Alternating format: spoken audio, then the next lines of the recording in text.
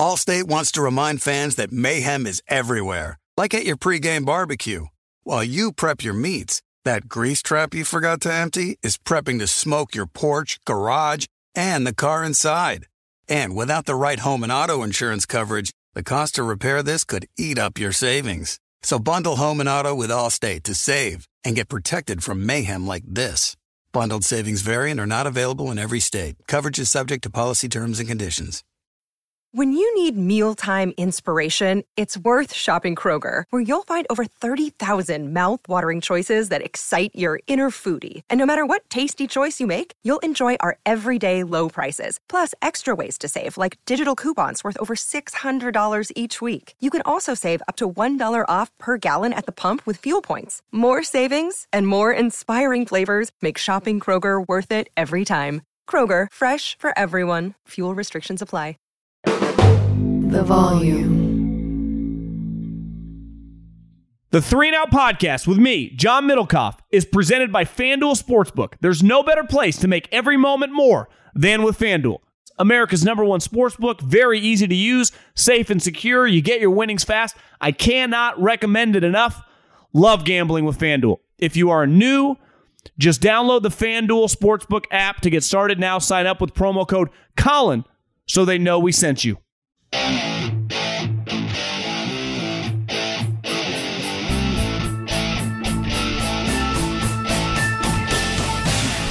What is going on, everybody? John Middlecoff, 3 and Out podcast. Tonight is the type of night when, I wish I had some kids. So instead of having to watch the Browns and the Bengals, could have been out trick-or-treating, powering down some Reese's Pieces, powering down some Paydays, Milky Ways, whatever your favorite Halloween candy is. Happy Halloween. It would be un-American not to have, I would say, minimum 12 over-under. I'll put the over-under at like 10 and a half little mini pieces of candy on Halloween night, whether you got kids or not. I mean, you better be eating some candy. Hopefully you had a good Halloween. Unless you're a Browns or Bengal fan. If you're a Bengal fan, I mean, you don't want to witness that. If you're a Browns fan, happy for you guys. You look good. Jacoby didn't kill you. And y'all won a big game, Monday Night Football. So you never complain. I don't care what your record is about winning a Monday Night Football game. Because, well, you could argue tonight, unless you're like over 50, anyone with kids under, what's the age? Probably, 10? Like my family stopped walking around with me at like 7. But, times are a little different in 2022, depending on where you live. You got to keep your head on a swivel.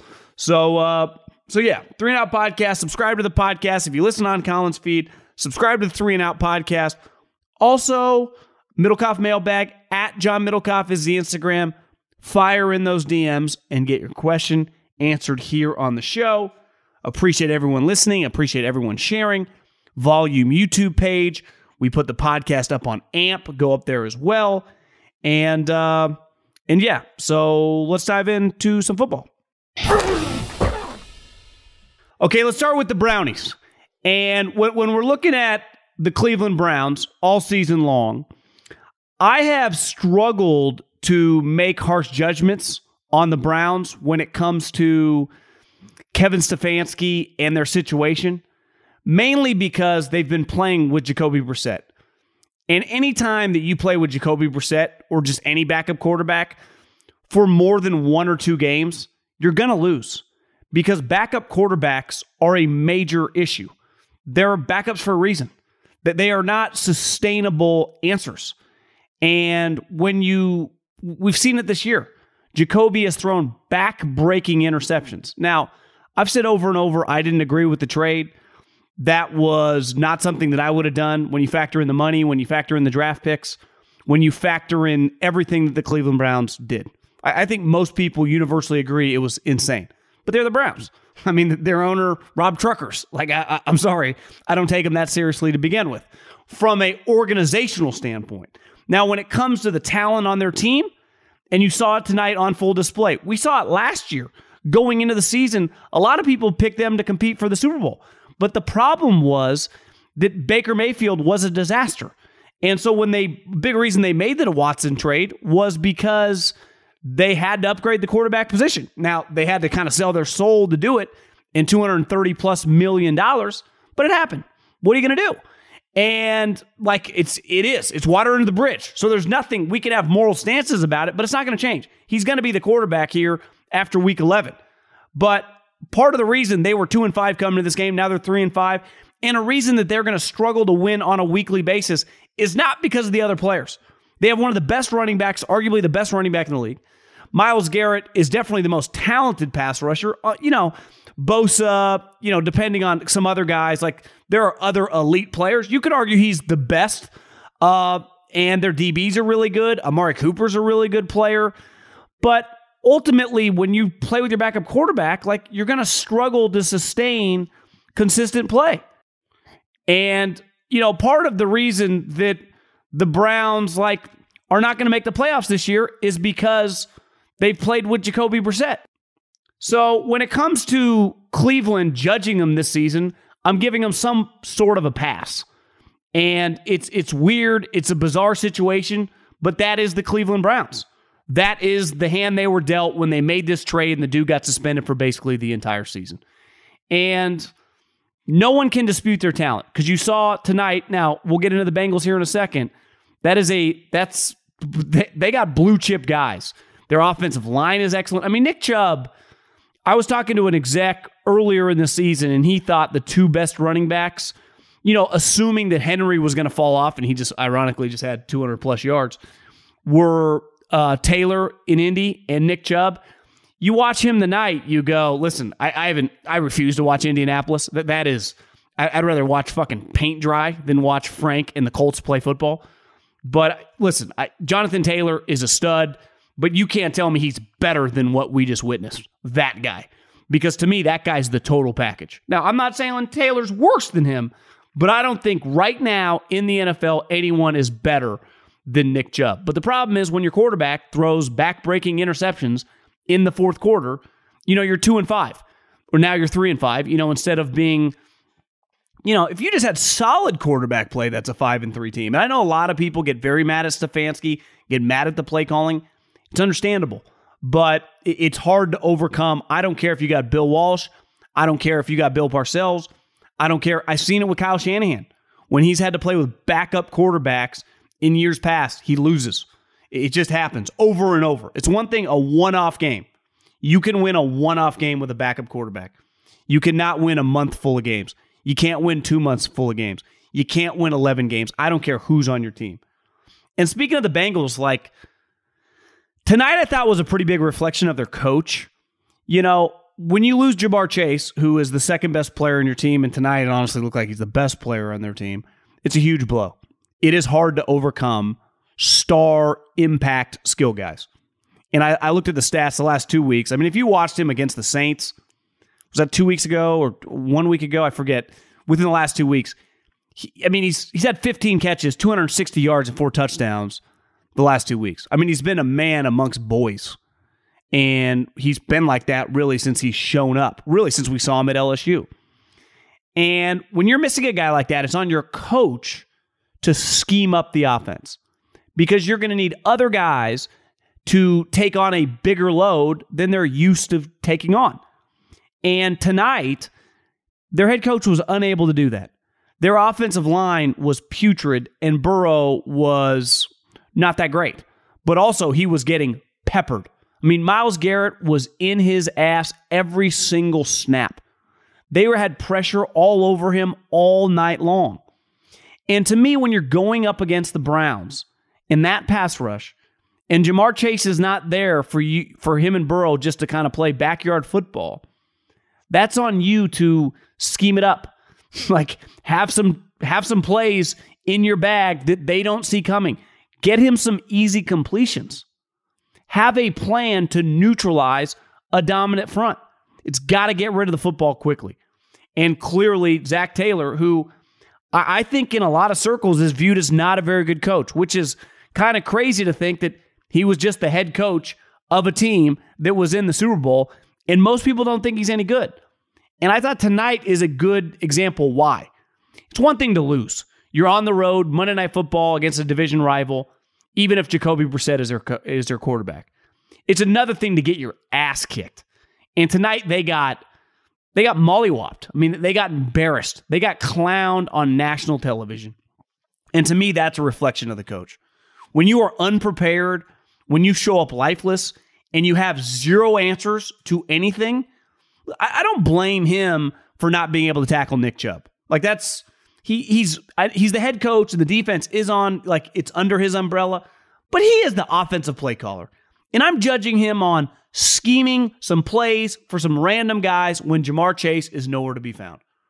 And I also think that's a reflection of the Bengals a little bit. Like, I know social media is killing Joe Burrow, acting like he's some scrub. Joe Burrow can play for my team any day of the week. But when you have an average coach and you're missing what looks like a guy that's got a chance to be like an all-time great wide receiver, you need some help. And when I say help, the help comes from the coaching staff. And I think it's fair to say that I just don't see it, Zach Taylor. I never really have. Their offensive line, they paid all this money. They invested in guys. They drafted guys. And you watch them most weeks, they look pretty shitty. They do not look good. And this is like, that's the highest end type guy you're going to see. But you can watch him play random teams and Burrow's kind of scrambling for his life. It feels a little bit like, and ironically, his comp coming out of college, I thought was Tony Romo. And Tony Romo early on in his career did not have a great offensive line. Tony Romo used to run around for dear life to, avoid pass rushers. And that kind of feels what Joe Burrow has to do. Joe Burrow has to be like Superman. And he's lucky they made the right decision when a lot of us thought they should take the offensive lineman. They took Ja'Marr Chase. That was 100% the right decision. But when he's not around and injuries happen, like sometimes Devontae Adams missed some games with Aaron Rodgers. Aaron Rodgers, and Matt LaFleur and Mike McCarthy over the years were able to figure out how to win games without Devontae Adams. Not this year, but in previous years. Because there's a difference in just losing a player for the season and having a guy miss a game, a 3-week stretch. Like, that's part of football. And to me, if you tell me Ja'Marr Chase is out several weeks, the Bengals will lose every game. Or at least they are susceptible to losing to every single team they play without Ja'Marr Chase. Like, that is a massive, massive blow for the Bengals. And Zach Taylor, man, I don't know. Now, the Bengals, aren't exactly some team that's going to be sniffing around for Sean Payton. But can you imagine Sean Payton with Joe Burrow, Ja'Marr Chase? I can. Football season is underway, so now is the perfect time to download FanDuel, America's #1 sportsbook. Because right now, new customers get a no-sweat first bet up to $1,000. That's free bets back if your first bet doesn't win. Just sign up using the promo code Colin. FanDuel has all your favorite bets from money line to point spreads to player props. You can combine your bets for a chance at a bigger payout with a same-game parlay. The app is safe, secure, and super easy to use. Get paid your winnings fast. So sign up today with promo code Colin for your no-sweat first bet. Make every moment more this season with FanDuel, official sportsbook partner of the NFL. 21 and over and present in Arizona, Colorado, Connecticut, Illinois, Iowa, Indiana, Louisiana, Michigan, New Jersey, New York, Pennsylvania, Tennessee, Virginia, or West Virginia. Must wager in designated offer market. Max bet $5. Restrictions apply. See full terms at sportsbook.fanduel.com. Gambling problem? Call 1-800-NEXT-STEP or text NEXT-STEP to 533-42 Arizona 1-888-789-7777 or visit ccpg.org/chat Connecticut 1-800-GAMBLER or visit fanduel.com/RG Colorado, Iowa, Indiana, Illinois, New Jersey, Pennsylvania, Virginia 1-877-770-STOP Louisiana or 1-800-270-7117 for confidential help Michigan 1-877-8-HOPE-NY or text HOPE-NY 467-369 New York, Tennessee Redline 1-800-888-9789 Tennessee 1-800-522-4700 Wyoming. Visit www.1800gambler.net West Virginia.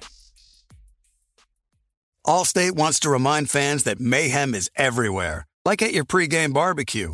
While you prep your meats, that grease trap you forgot to empty is prepping to smoke your porch, garage, and the car inside.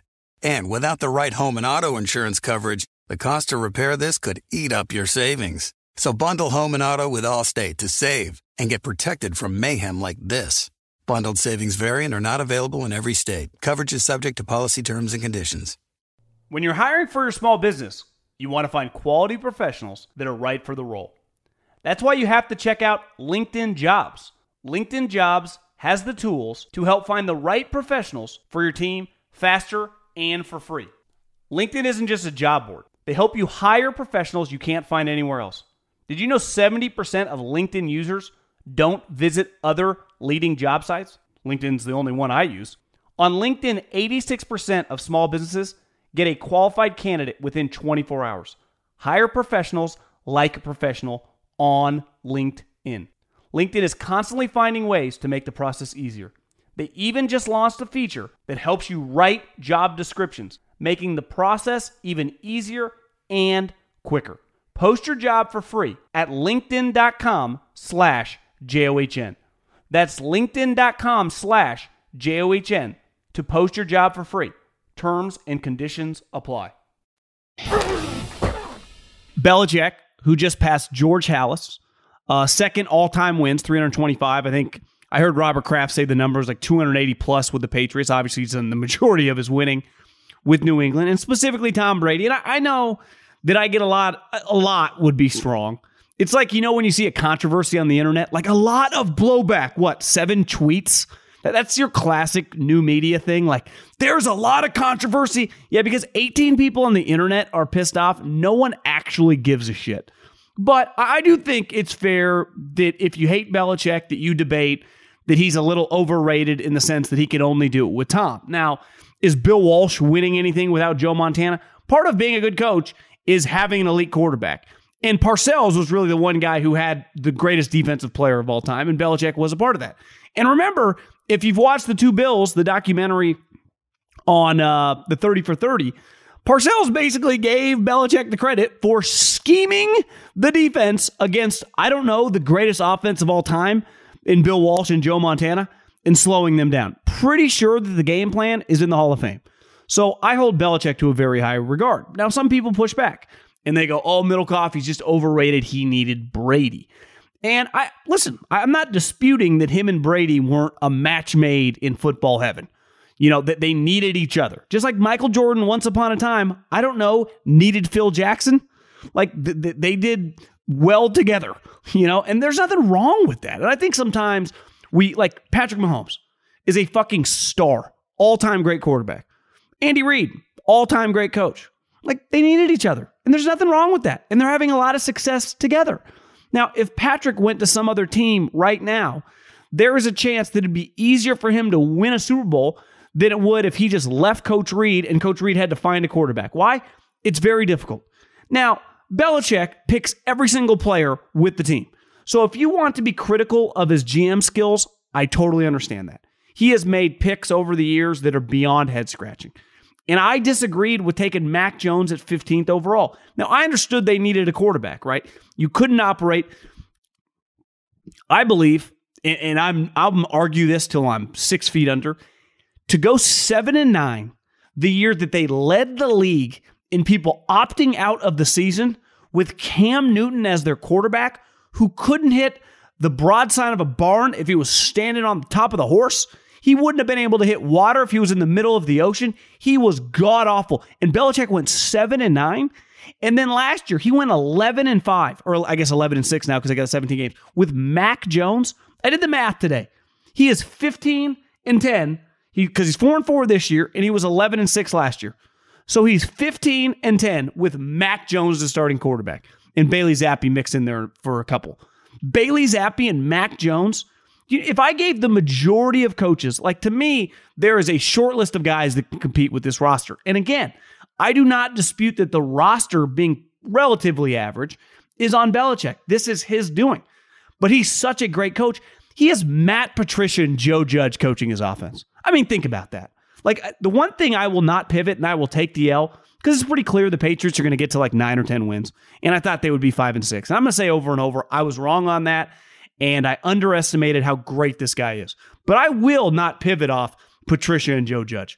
Because if you put those guys on the street right now, there ain't a soul in Power 5 and definitely the National Football League that's hiring Matt Patricia to be their offensive coordinator.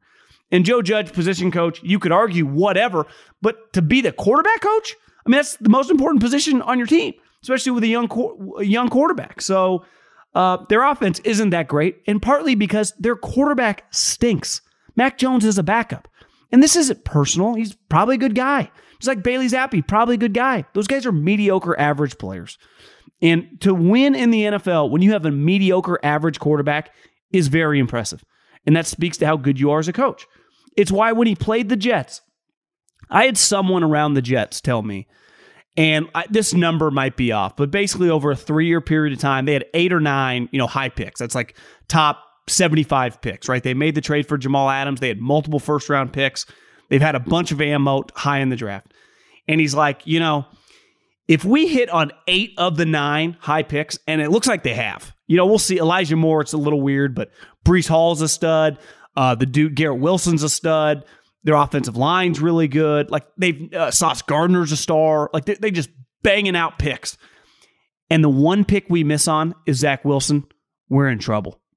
And he's like, on the flip side, if we missed on every single one of those guys, we missed on 8 of the 9 picks, but the one pick we hit on is Zach Wilson, everyone here is getting extensions. And that's the way the NFL works. It's a quarterback league. And the one coach, or there's very few, like Sean Payton kind of did it last year. He played an NFL season with like 7 different quarterbacks and somehow won 9 games.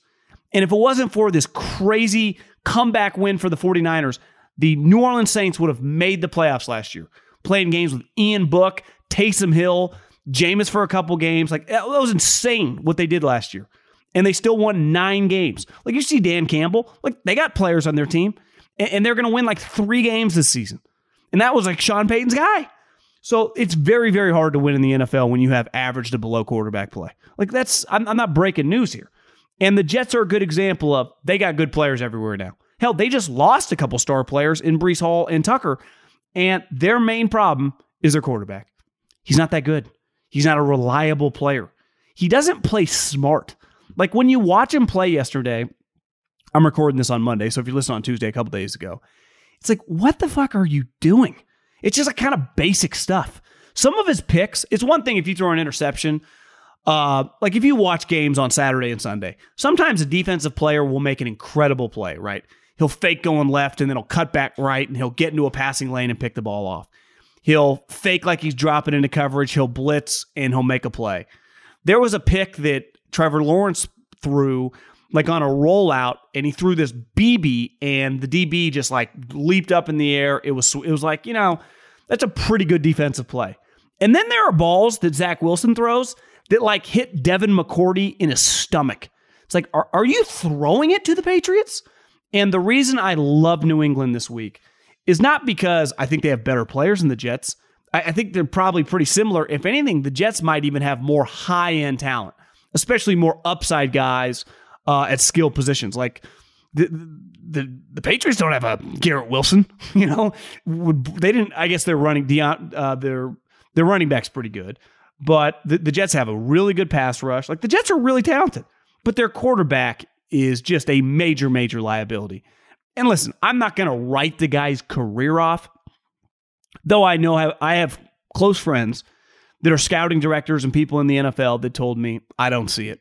I never believed in it. And what I don't quite understand is, one, that quarterback draft is looking very, very questionable. It's got a long way to go. But why the Jets got so dead set on Zach Wilson, I'll just never get it. And why, like, to me, Justin Fields was the number 2 pick in that draft, like the number 2 quarterback of the group, just because blue chip guy, 5-star guy, the talent. Like, if I'm going to mold any of the other cats, it was going to be him.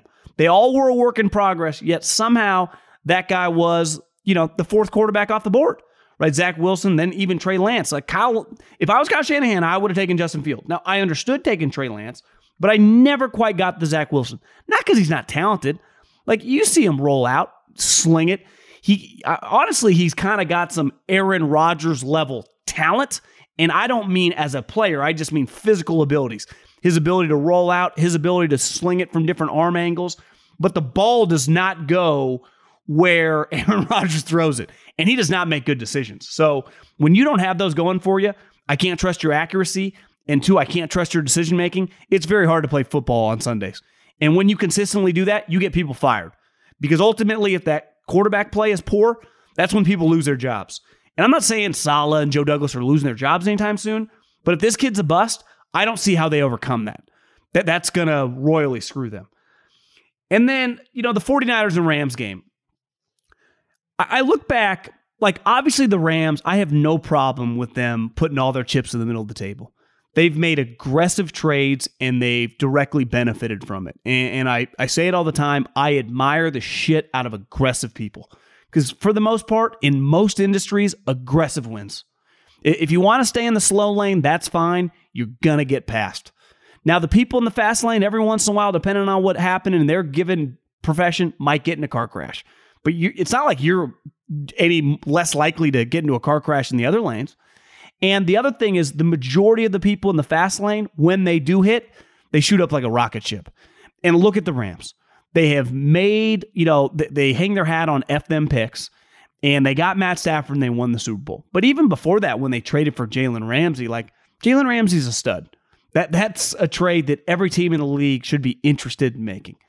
And they've benefited from it. But when you do that, it puts a premium on your other picks, right? The other picks that you have, especially there are some years when, and they in 2020 and 2021, their first pick in those drafts were in the second round, and they missed on both guys. And you can't afford to miss on the first pick you have when you don't have a first rounder. Your margin for error, and also part of making the trades for Matt Stafford and for Jalen Ramsey, is they had to give them massive contracts. So when you make that trade, it's a double whammy. I make the trade so I lose draft picks, and then I sign guys to huge contracts. And in Stafford's case, I inherit his contract, and then I extend it. That takes my salary cap. So it's a double whammy. And I got no problem doing that. But when you do that, you have to take advantage of your second and third round picks. Why? Because those guys' cap number is so small. And I looked, in 2020, they took Cam Akers. Well, now Sean McVay hates the guy. Can't stand him, doesn't play him. And in 2021, they took Tutu Atwell, a speed wide receiver who does nothing. And when I watched them play the 49ers, their biggest flaw, their offensive line has always been a question mark. They win 10 to 11 games every single year. They won the Super Bowl last year with an average offensive line at best. So yeah, would you like the offensive line to be better? Of course you would. The 49ers went to a Super Bowl, and they went to an NFC Championship game with Mike fucking McGlinchey playing right tackle. So if your offensive scheme is good enough, and your play caller is good enough, and you have enough skill guys around it, I would say you can out-scheme an offense. Look at the Bengals. Last year, they made it to the playoffs with a bad offensive line. Forever, Google who some of the guys Peyton Manning played with at offensive line. Google some of the guys Tom Brady played with at offensive line. Listen, I'm a Fresno State guy. I don't know him personally, but I followed his career, and he's now the long, shaggy guy that sits next to Ken Dorsey in the box. Last year, he sat next to Brian Daboll. His name is Ryan Wendell. I think he's the assistant offensive line coach for the Bills, and he's been with Sean McDermott for a while. He started in a Super Bowl. Kyle Devan, who's also now an offensive line coach, I think in the Pac-12, started with Peyton Manning in a Super Bowl. These guys are fringe, practice squad guys. So you don't need Trent Williams at every single position to make a run at offensive line. But you can't afford to miss on your high draft picks when you do not have first-round picks. And going to Cam Akers, and then a year later, Sean McVay hating the guy, and Tutu Atwell, who just does nothing for you, is kind of a disaster. Because if you had just taken two players at whatever positions, let's say a tight end, and let's say a DB, let's say a pass rusher, and let's say a guard, and those guys are just starters, they would have way more depth on their team, and they wouldn't feel as top-heavy. But they whiffed on back-to-back second-round picks. And here's the other thing. I like Sean McVay. How could you not? I mean, his resume speaks for itself. But he learned in the Shanahan scheme. And I think philosophically, he likes throwing the ball more than most Shanahan guys, which I'm for. I worked in the league under Andy Reid. I'm pro throwing the football. But when you have leads against other physical teams and you have an inability to run the ball, you're going to get in precarious situations, especially when you have a quarterback who turns the ball over a lot. And on Sunday, they're up 14-0 against the 49ers in the second half. And the Niners get the ball out of half, and they basically go 3 and out. And the Rams get the ball back. That is the type drive that you just hand the ball off over and over and over and bleed the clock out and extend your lead. Instead, they couldn't because they just naturally get pass happy. Why? because their starting running back is Ronnie Rivers, who, Fresno State guy, I'm rooting for the guy. I watched the guy in college play a lot. It never crossed my mind once, watching Ronnie Rivers play at Fresno State, that he would play on Sundays. Now, if you told me he went to a training camp or was in OTAs, I'd believe you. But be the starter for the defending Super Bowl champs, I do not understand how the Los Angeles Rams, remember, when Sean McVay became a star, his starting running back was Todd Gurley, a freak talent, a guy that was drafted 10th overall with a torn ACL. Now, ultimately, as his career went, his knee gave out on him. But Sean McVay became a transcendent coach and a name that we all knew because his starting running back dominated. And ever since they've transitioned away from him, they have not been able to replace that position, which ironically, in theory, should be the easiest position to replace. The majority of teams find guys in the 4th, 5th, 6th, 7th round. Yet the Rams invested in Cam Akers, which I know a lot of people around the league, they really like the guy, has been a disaster. And now the head coach doesn't like him, and their inability to run the ball is a big reason to me they are a very, very flawed team this year and in major, major trouble. And on the flip side, well, I don't want to call the Christian McCaffrey trade a success, but based on his 2 games and definitely the most important game that he played in, which was a must-win for the 49ers, they could not go to the bye 3-5. It would be their second straight year being 3-5. Like the Bucs and the Packers, it would have been a disaster because they don't have Tom Brady or Aaron Rodgers to fall back on. And I can pick and choose my aggressiveness with trades. Like, I like the Jalen Ramsey trade. I like the Khalil Mack trade.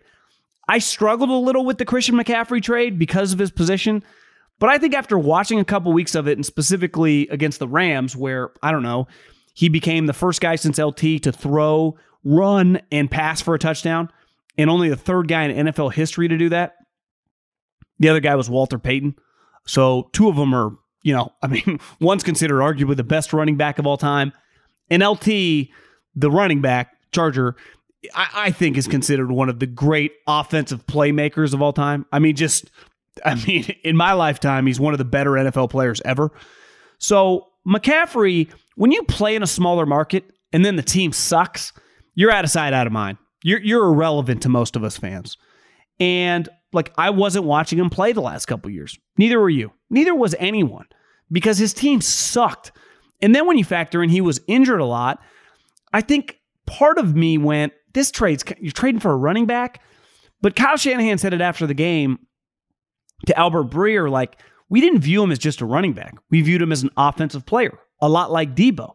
And the thing with Debo is Debo would not work for the majority of NFL teams because the majority of NFL offensive coordinators would not be able to utilize his skill set.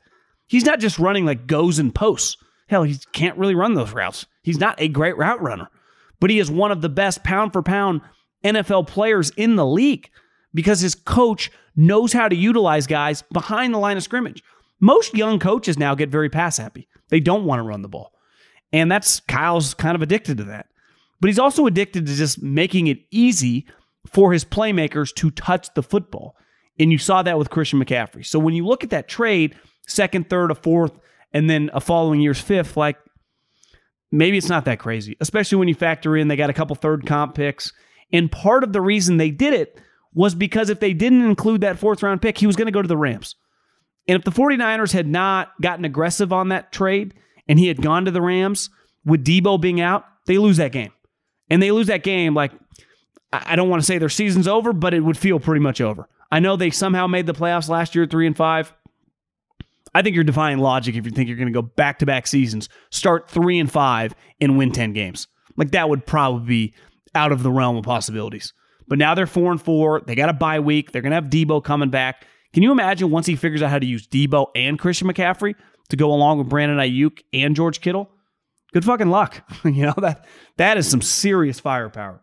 And speaking of firepower, Derrick Henry, I think running back's my favorite position, the good ones, because it encompasses everything. The physicality of the sport, you got to run between the tackles. It takes skill to go outside the tackles and innate, instincts and feel for space. You got to be able to catch the ball. You got to be able to block. And Derrick Henry is somewhat of a throwback. I mean, anyone my age or older grew up with football, people ran the ball. I mean, I played high school football in the early 2000s. We ran the wing T. And the majority of teams we played also ran the wing T. When I worked in college football in 2008, so many teams ran quote-unquote pro-style offenses, which meant you had a fullback and you ran the ball. It really hasn't been since this last decade that we've become much more of a spread, pass-happy sport, which I enjoy. I like watching Mahomes and some of these guys slinging around. But I'm a sucker for a running back that I just go, I'm going to hop on your back and I'm going to ride you like Secretariat. And Derrick Henry became tied to OJ and Adrian Peterson for the most all-time 200-yard games. Like, that is it's more 200-yard games than Barry Sanders, than Emmitt Smith. It's an incredible accomplishment. And what Mike Vrabel does with Tennessee, they have no business being good. They just won a game with Malik Willis as their starting quarterback. Now, I understand they were playing the Titans, but a huge reason for their success is a running back that, let's face it, fell to the second round because people went, no, this isn't going to translate to the NFL. It hasn't just translated. They make the playoffs again as an 11-12 win team, and he has another big year. I mean, we're talking about a Hall of Fame career. Not like a really good player. We're talking about a Hall of Fame career. So Derrick Henry, Mike Vrabel, it's really, really impressive. I'll say this about Tua, who had a fantastic game statistically. He was 29-36, threw 3 touchdowns, and well over 300 yards. Now, he was playing the Lions, who just fired their DB coach. I'm not a big Tua guy, and I'm not going to ebb and flow with every one of his good games and every one of his bad games. I stand where I stand. I wouldn't want him as my starting quarterback. But I will say this about him. He's a multiplier. People really like him. He gets along very well with his teammates. And there is something to be said when you're an average talent about really resonating with the building and having, consistently their best players, Jalen Waddle, Tyreek Hill, go to bat for this guy. Speak very, very highly of him. And Tua is never going to be a top 10 quarterback. He does not have the talent. But I remember, and I think the best example of an average talent that became a really good player was Alex Smith. And he benefited from 2 things. One, he played with really good teams. He was with good coaches, with Jim Harbaugh, and then with Andy Reid, and he was surrounded by good teams. But he was also beloved. His teammates wanted to go to war for him. They wanted to go above and beyond for the guy. And I do feel when you watch the Dolphins play that his guys play really hard for him and around him. And I don't think that's nothing. Because Russell Wilson, who's a borderline Hall of Famer, why does everyone hate him? Why does everyone not like Russell Wilson? We kind of have some information, but we've never heard a perfectly set out reason why everyone kind of beats around the bush. But it's clear he's kind of a diva. He's kind of narcissist might be too strong of a word, but all about himself. Where a lot of the best quarterbacks that aren't the best players are just great teammates. And it does feel like Tua is very, very well liked. And Miami, they're going to make the playoffs this year. Now, I'm going to bet against them in the first round. I'll promise you that. I cannot envision Tua, especially because they're not going to win the division, means they're going to play a road playoff game. I ain't picking Tua to play on the road and beat, the Chiefs or something.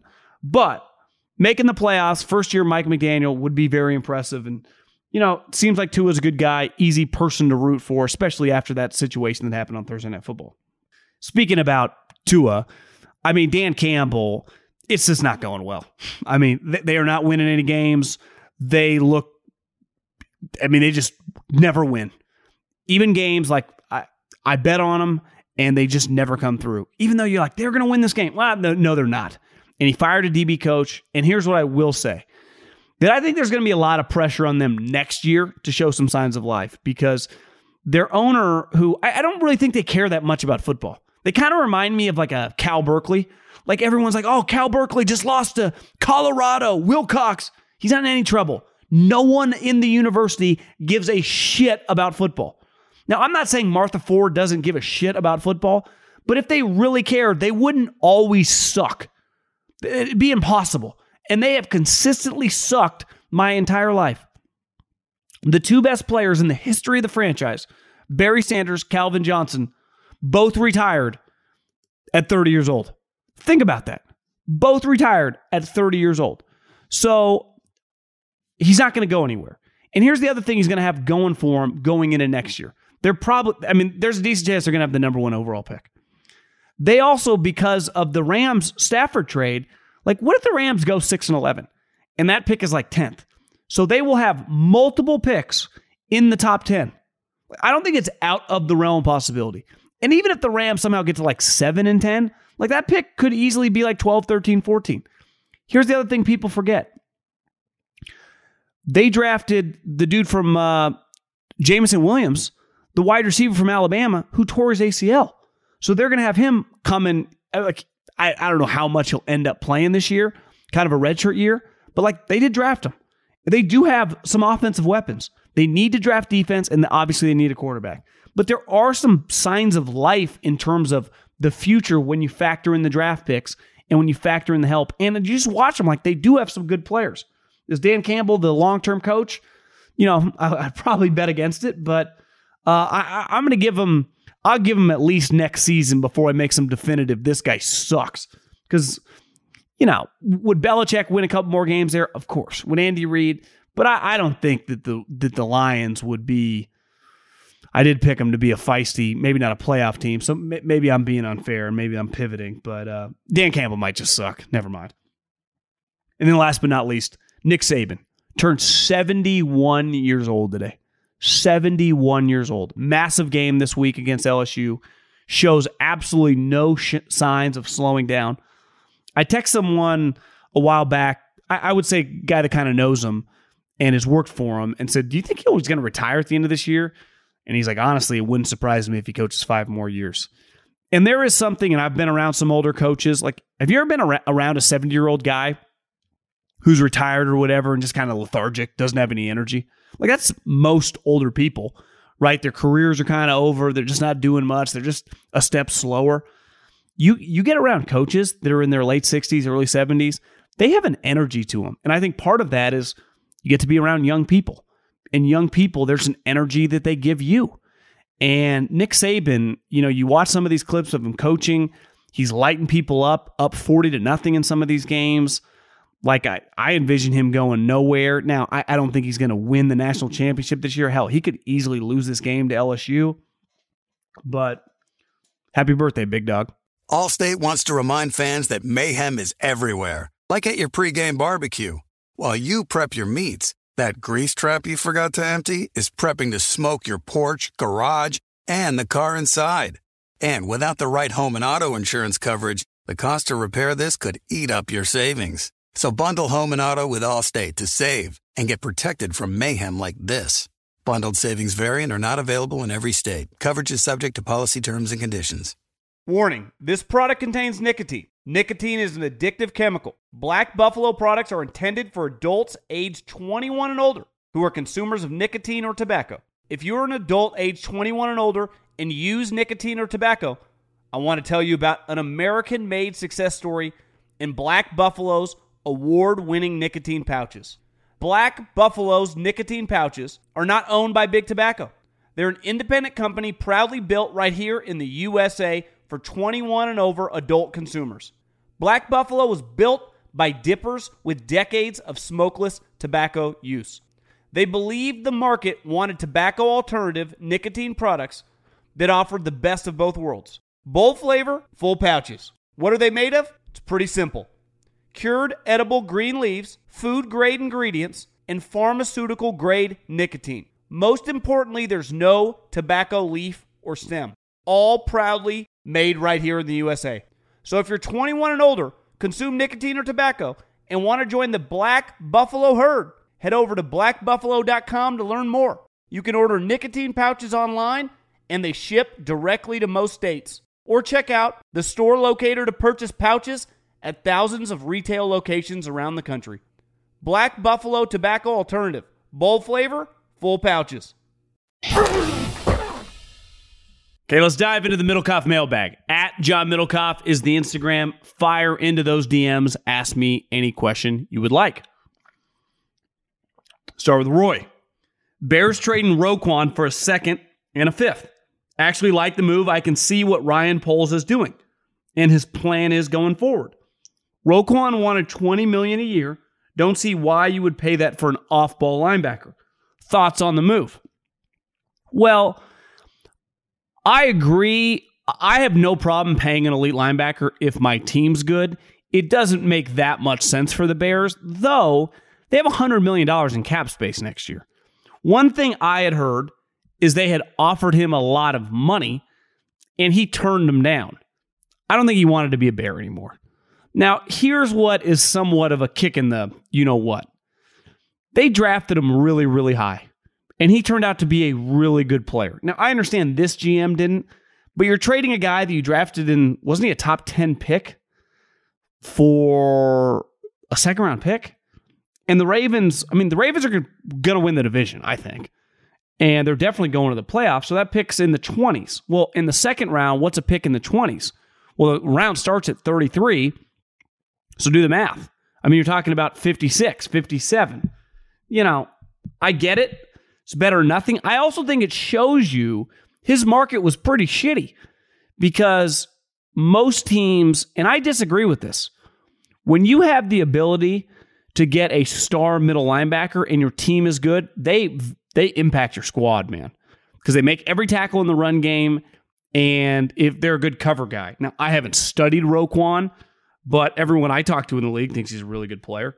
But I get it. You're kind of restarting the organization. And again, in fairness to Poles, Eberflus, and the organization, I had heard, and I think they had talked about it, but from someone in the NFL said they offered him a lot of money, and he said no. So a lot of people thought that he just didn't want to be there anymore, which, you could argue is somewhat understandable. Hey, John, when are you planning to discuss on your show that your Panthers prediction still has some life? They are a win away from first. I know, it was close. Now, I couldn't take any credit for it because my prediction involved Baker Mayfield and Matt Rule. Baker's career is basically over and Matt Rule fired. So I did not envision Steve Wilks and PJ Walker, basically resurrecting my pick. And I picked it, and I hang my hat on not doing this, but I'm not big on predictions. Like, I'll make predictions on a given week, like who I'm gambling on. But like, who's going to win the division? Unless it's like the Chiefs. I didn't want to pick the Bucs. And part of the reason I shorted the Bucs was Tom Brady and his impending divorce, which at the time we didn't even know he was going to get a divorce. We just know that he disappeared from training camp. And clearly he doesn't really feel that into it, which is a little weird from Tom. Now, it turns out the Saints suck. The Falcons are actually pretty decent, but I don't deserve too much credit on that one. I'll take the L. Been following you for a while, big fan, now living in LA. I don't know if that's Louisiana or Los Angeles, home of the worst NBA basketball team I think I've ever seen in the LA Lakers. Question for the pod. Just heard your take on the Hawks-Giants game being big and how surprised you are that it's such a critical game, especially over Rams and 49ers. My question is this. Do we stand a chance to win the division or make the playoffs? If Russ continues to stink up in Denver, do we use that pick for a quarterback? Or is Geno a 2-3 year solution and we draft more O-line help, pass rushers, and continue to improve in other areas? Well, you basically just need, you obviously are, root for Denver to lose every single game. Because the higher that pick is, like, their pick's going to be higher than yours. Now, can you win the division? San Francisco played you guys, and they kicked your ass. You play, I think, Arizona this week. The game against the Giants was impressive. Your team's good. You have a very, very solid team. I think that you can get to 10 wins. If I had to bet right now, you kind of feel like a 9-8 team. But you've played really good this season. And Pete Carroll's a big-time coach. John Schneider, everyone tried to talk shit. I've always believed in him as a general manager. If you make the playoffs as a wild card, that is an incredible accomplishment. Because everyone, and I'm probably guilty of this too, picked you guys to stink. To be 5-3 after 8 games. When you're 5-3 after 8 games, you can go 3-5 over the next 8 games. You'd be 8-8. All you got to do is win. I think it's very, very possible for you guys to be above 500. And I don't think there's a soul outside of that building that would have envisioned or picked Seattle to do that. No chance, actually. So just pretty unreal from you guys. Found you through the volume over a year ago, but subscribed directly at your request. A few housekeeping notes. I haven't watched ESPN in God knows how long, but did the other day before the NFL game started. Is Chris Mortensen the same one I used to watch back in the day? He looks really bad. Yeah, I think he got cancer, so he got sick, so he looks dramatically different. Also, Colin's buddy Nick Wright looks like Tom Green from MTV 20 years ago. Thoughts? Not a bad comparison. Kind of like that. Okay, getting to football. I'm a lifelong Pats fan and season ticket holder. Thanks, Dad. Long before the dynasty, and I'm going to go to the game this week and would love to see Bailey Zappi start over Hoyer.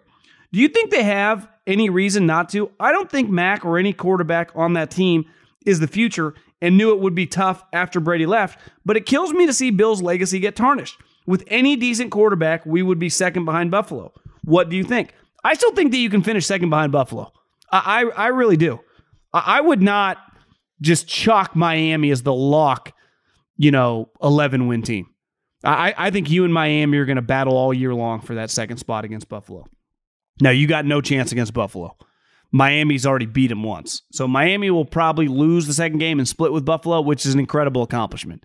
Even as if it's pretty crazy the way they beat them, but they did. And you don't get extra credit in the NFL.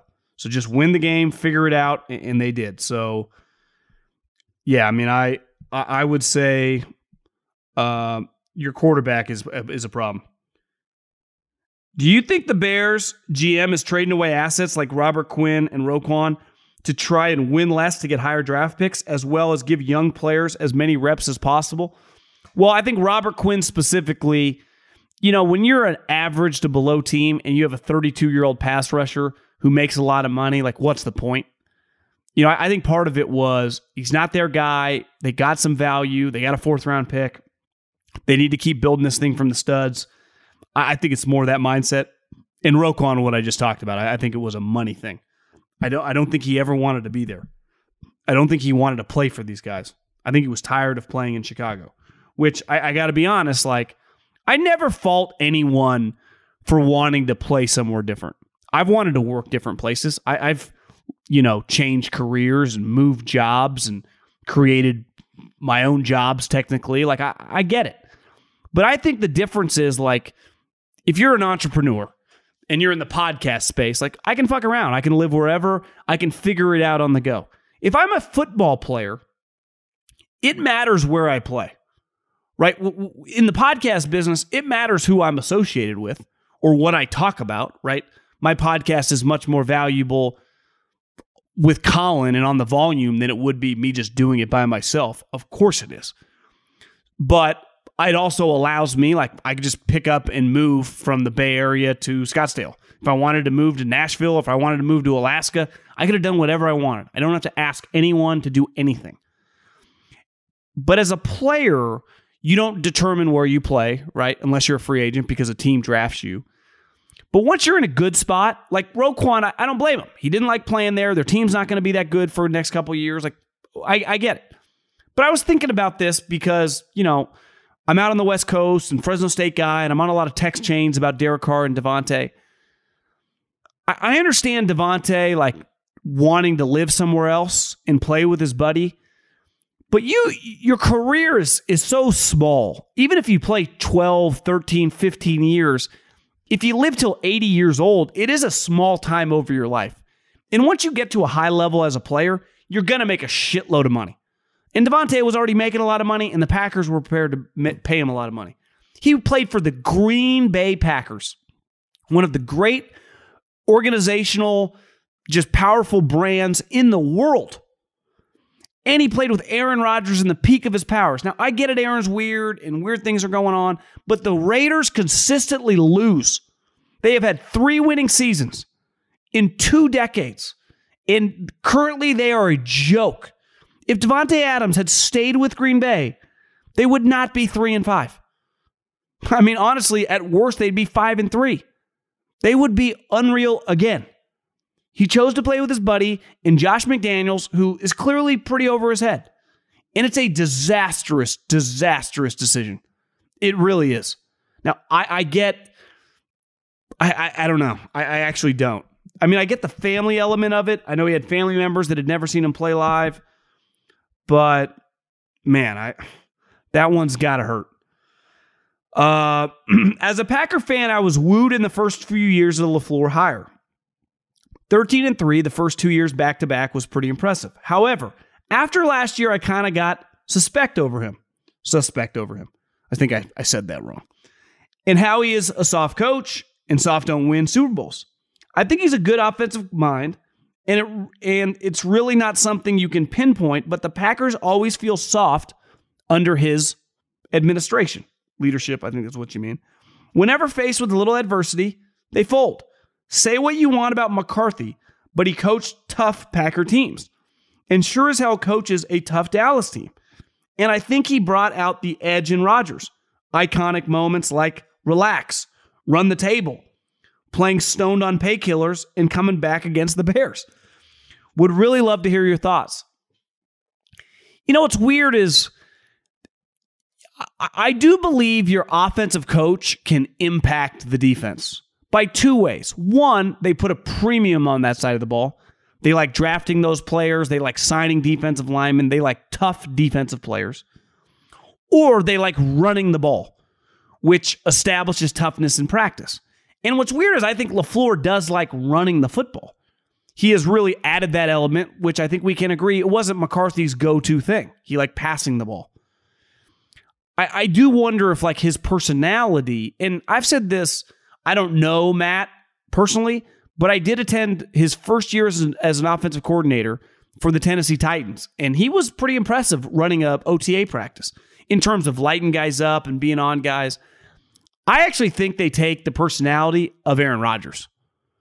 You know, like ultimately the Lakers take the personality of this version of LeBron, who's just, he's not there. He doesn't give a shit about the Lakers. He's there to live in LA, make a lot of money, and just break some records individually. And you just watch the Lakers, they're kind of lifeless. Of course they are. Their best player doesn't really care anymore. Like Aaron Rodgers cares, but kind of on his terms. And he's always been a little different.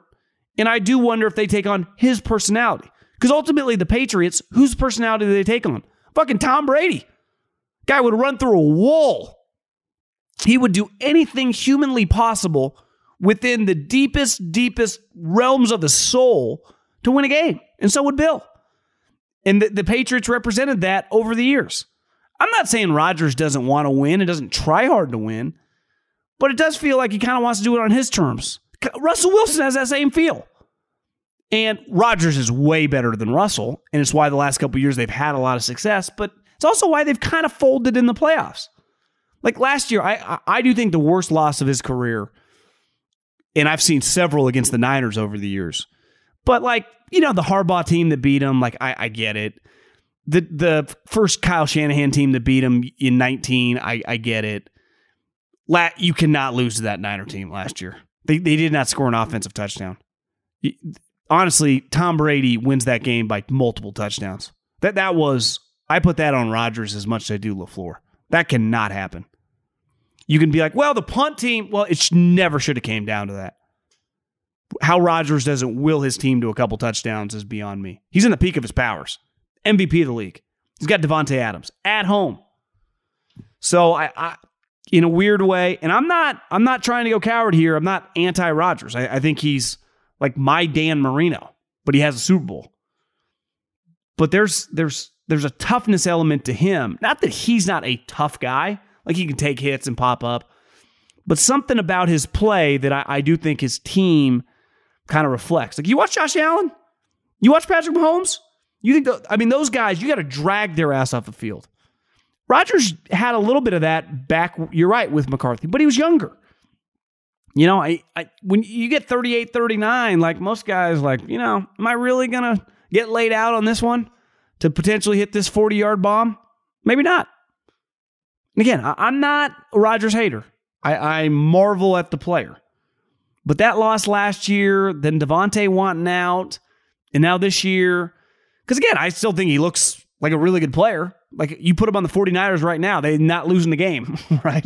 I mean, they'd roll to the Super Bowl. Like he's still an elite player, but he just kind of feels just in a good little ayahuasca spot.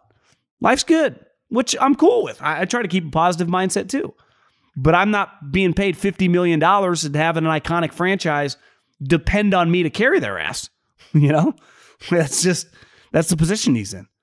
Like I said this last week about Russell, when you get paid that much money, do you know the amount of people in the world that get paid $40, $50 million that have zero ownership in whatever they're being paid by? Aaron Rodgers gets paid $50 million a year and has zero equity, no juice in the deal. Just no liability. He's just an employee. All guaranteed too. Think about that. Like it's one of the best jobs in the world. A lot of people that make that much, it's because they own the company. But they also, if the company goes the other way, they're screwed. Like Rodgers cannot lose. It is a one-way track of money to him. I say it all the time. The best business in the history of the world is the NBA. Average salary, $7+ million. The amount of guys making over $30 million, they have zero. Let me repeat, zero liability. Whether they're good, whether they suck. Hell, if you're a good player, even if you get injured, Kawhi Leonard's been hurt for like 5 straight years. Doesn't matter. Makes like $40 million a year. It does not matter. Kevin Durant tore his Achilles. No one cared. Everyone's offering him max contracts. Klay Thompson made $80 million, didn't play a game in the NBA for 2 straight years. It's the best business proposition in the history of the league, even though their guys are always bitching and moaning and complaining. You guys wonder why you don't resonate like you used to with the fan base. I mean, come on, guys. But like, I do just wonder if there's a softness to them. And speaking of the NBA, like part of the Warriors have some toughness. Like, yeah, Draymond's kind of crazy, but he adds an element of toughness to them. Like when it gets nut cutting time and they get in big games, they usually pull it out. Partly because, a huge part because they have Steph and they also have him in the trenches with them. Like you kind of need to be a little crazy. I watched Tom Brady. Tom Brady's crazy. I watched Josh Allen and Patrick Mahomes. Like they kind of feel like they got that crazy. We're going to find out like if Jalen Hurts has it. I know the Eagles kind of think he does. Like Rodgers felt like he had it for a minute and now he's just, I don't know. I'm not saying he's going through the motions, but I put it a little bit more on him than LaFleur. I really do.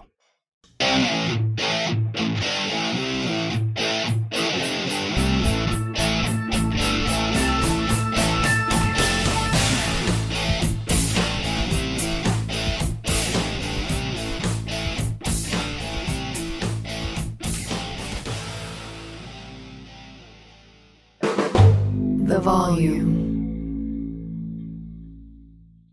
Allstate wants to remind fans that mayhem is everywhere, like at your pregame barbecue. While you prep your meats, that grease trap you forgot to empty is prepping to smoke your porch, garage, and the car inside. And without the right home and auto insurance coverage, the cost to repair this could eat up your savings. So bundle home and auto with Allstate to save and get protected from mayhem like this. Bundled savings vary and are not available in every state. Coverage is subject to policy terms and conditions. When you need mealtime inspiration, it's worth shopping Kroger, where you'll find over 30,000 mouth-watering choices that excite your inner foodie. And no matter what tasty choice you make, you'll enjoy our everyday low prices, plus extra ways to save, like digital coupons worth over $600 each week. You can also save up to $1 off per gallon at the pump with fuel points. More savings and more inspiring flavors make shopping Kroger worth it every time. Kroger, fresh for everyone. Fuel restrictions apply.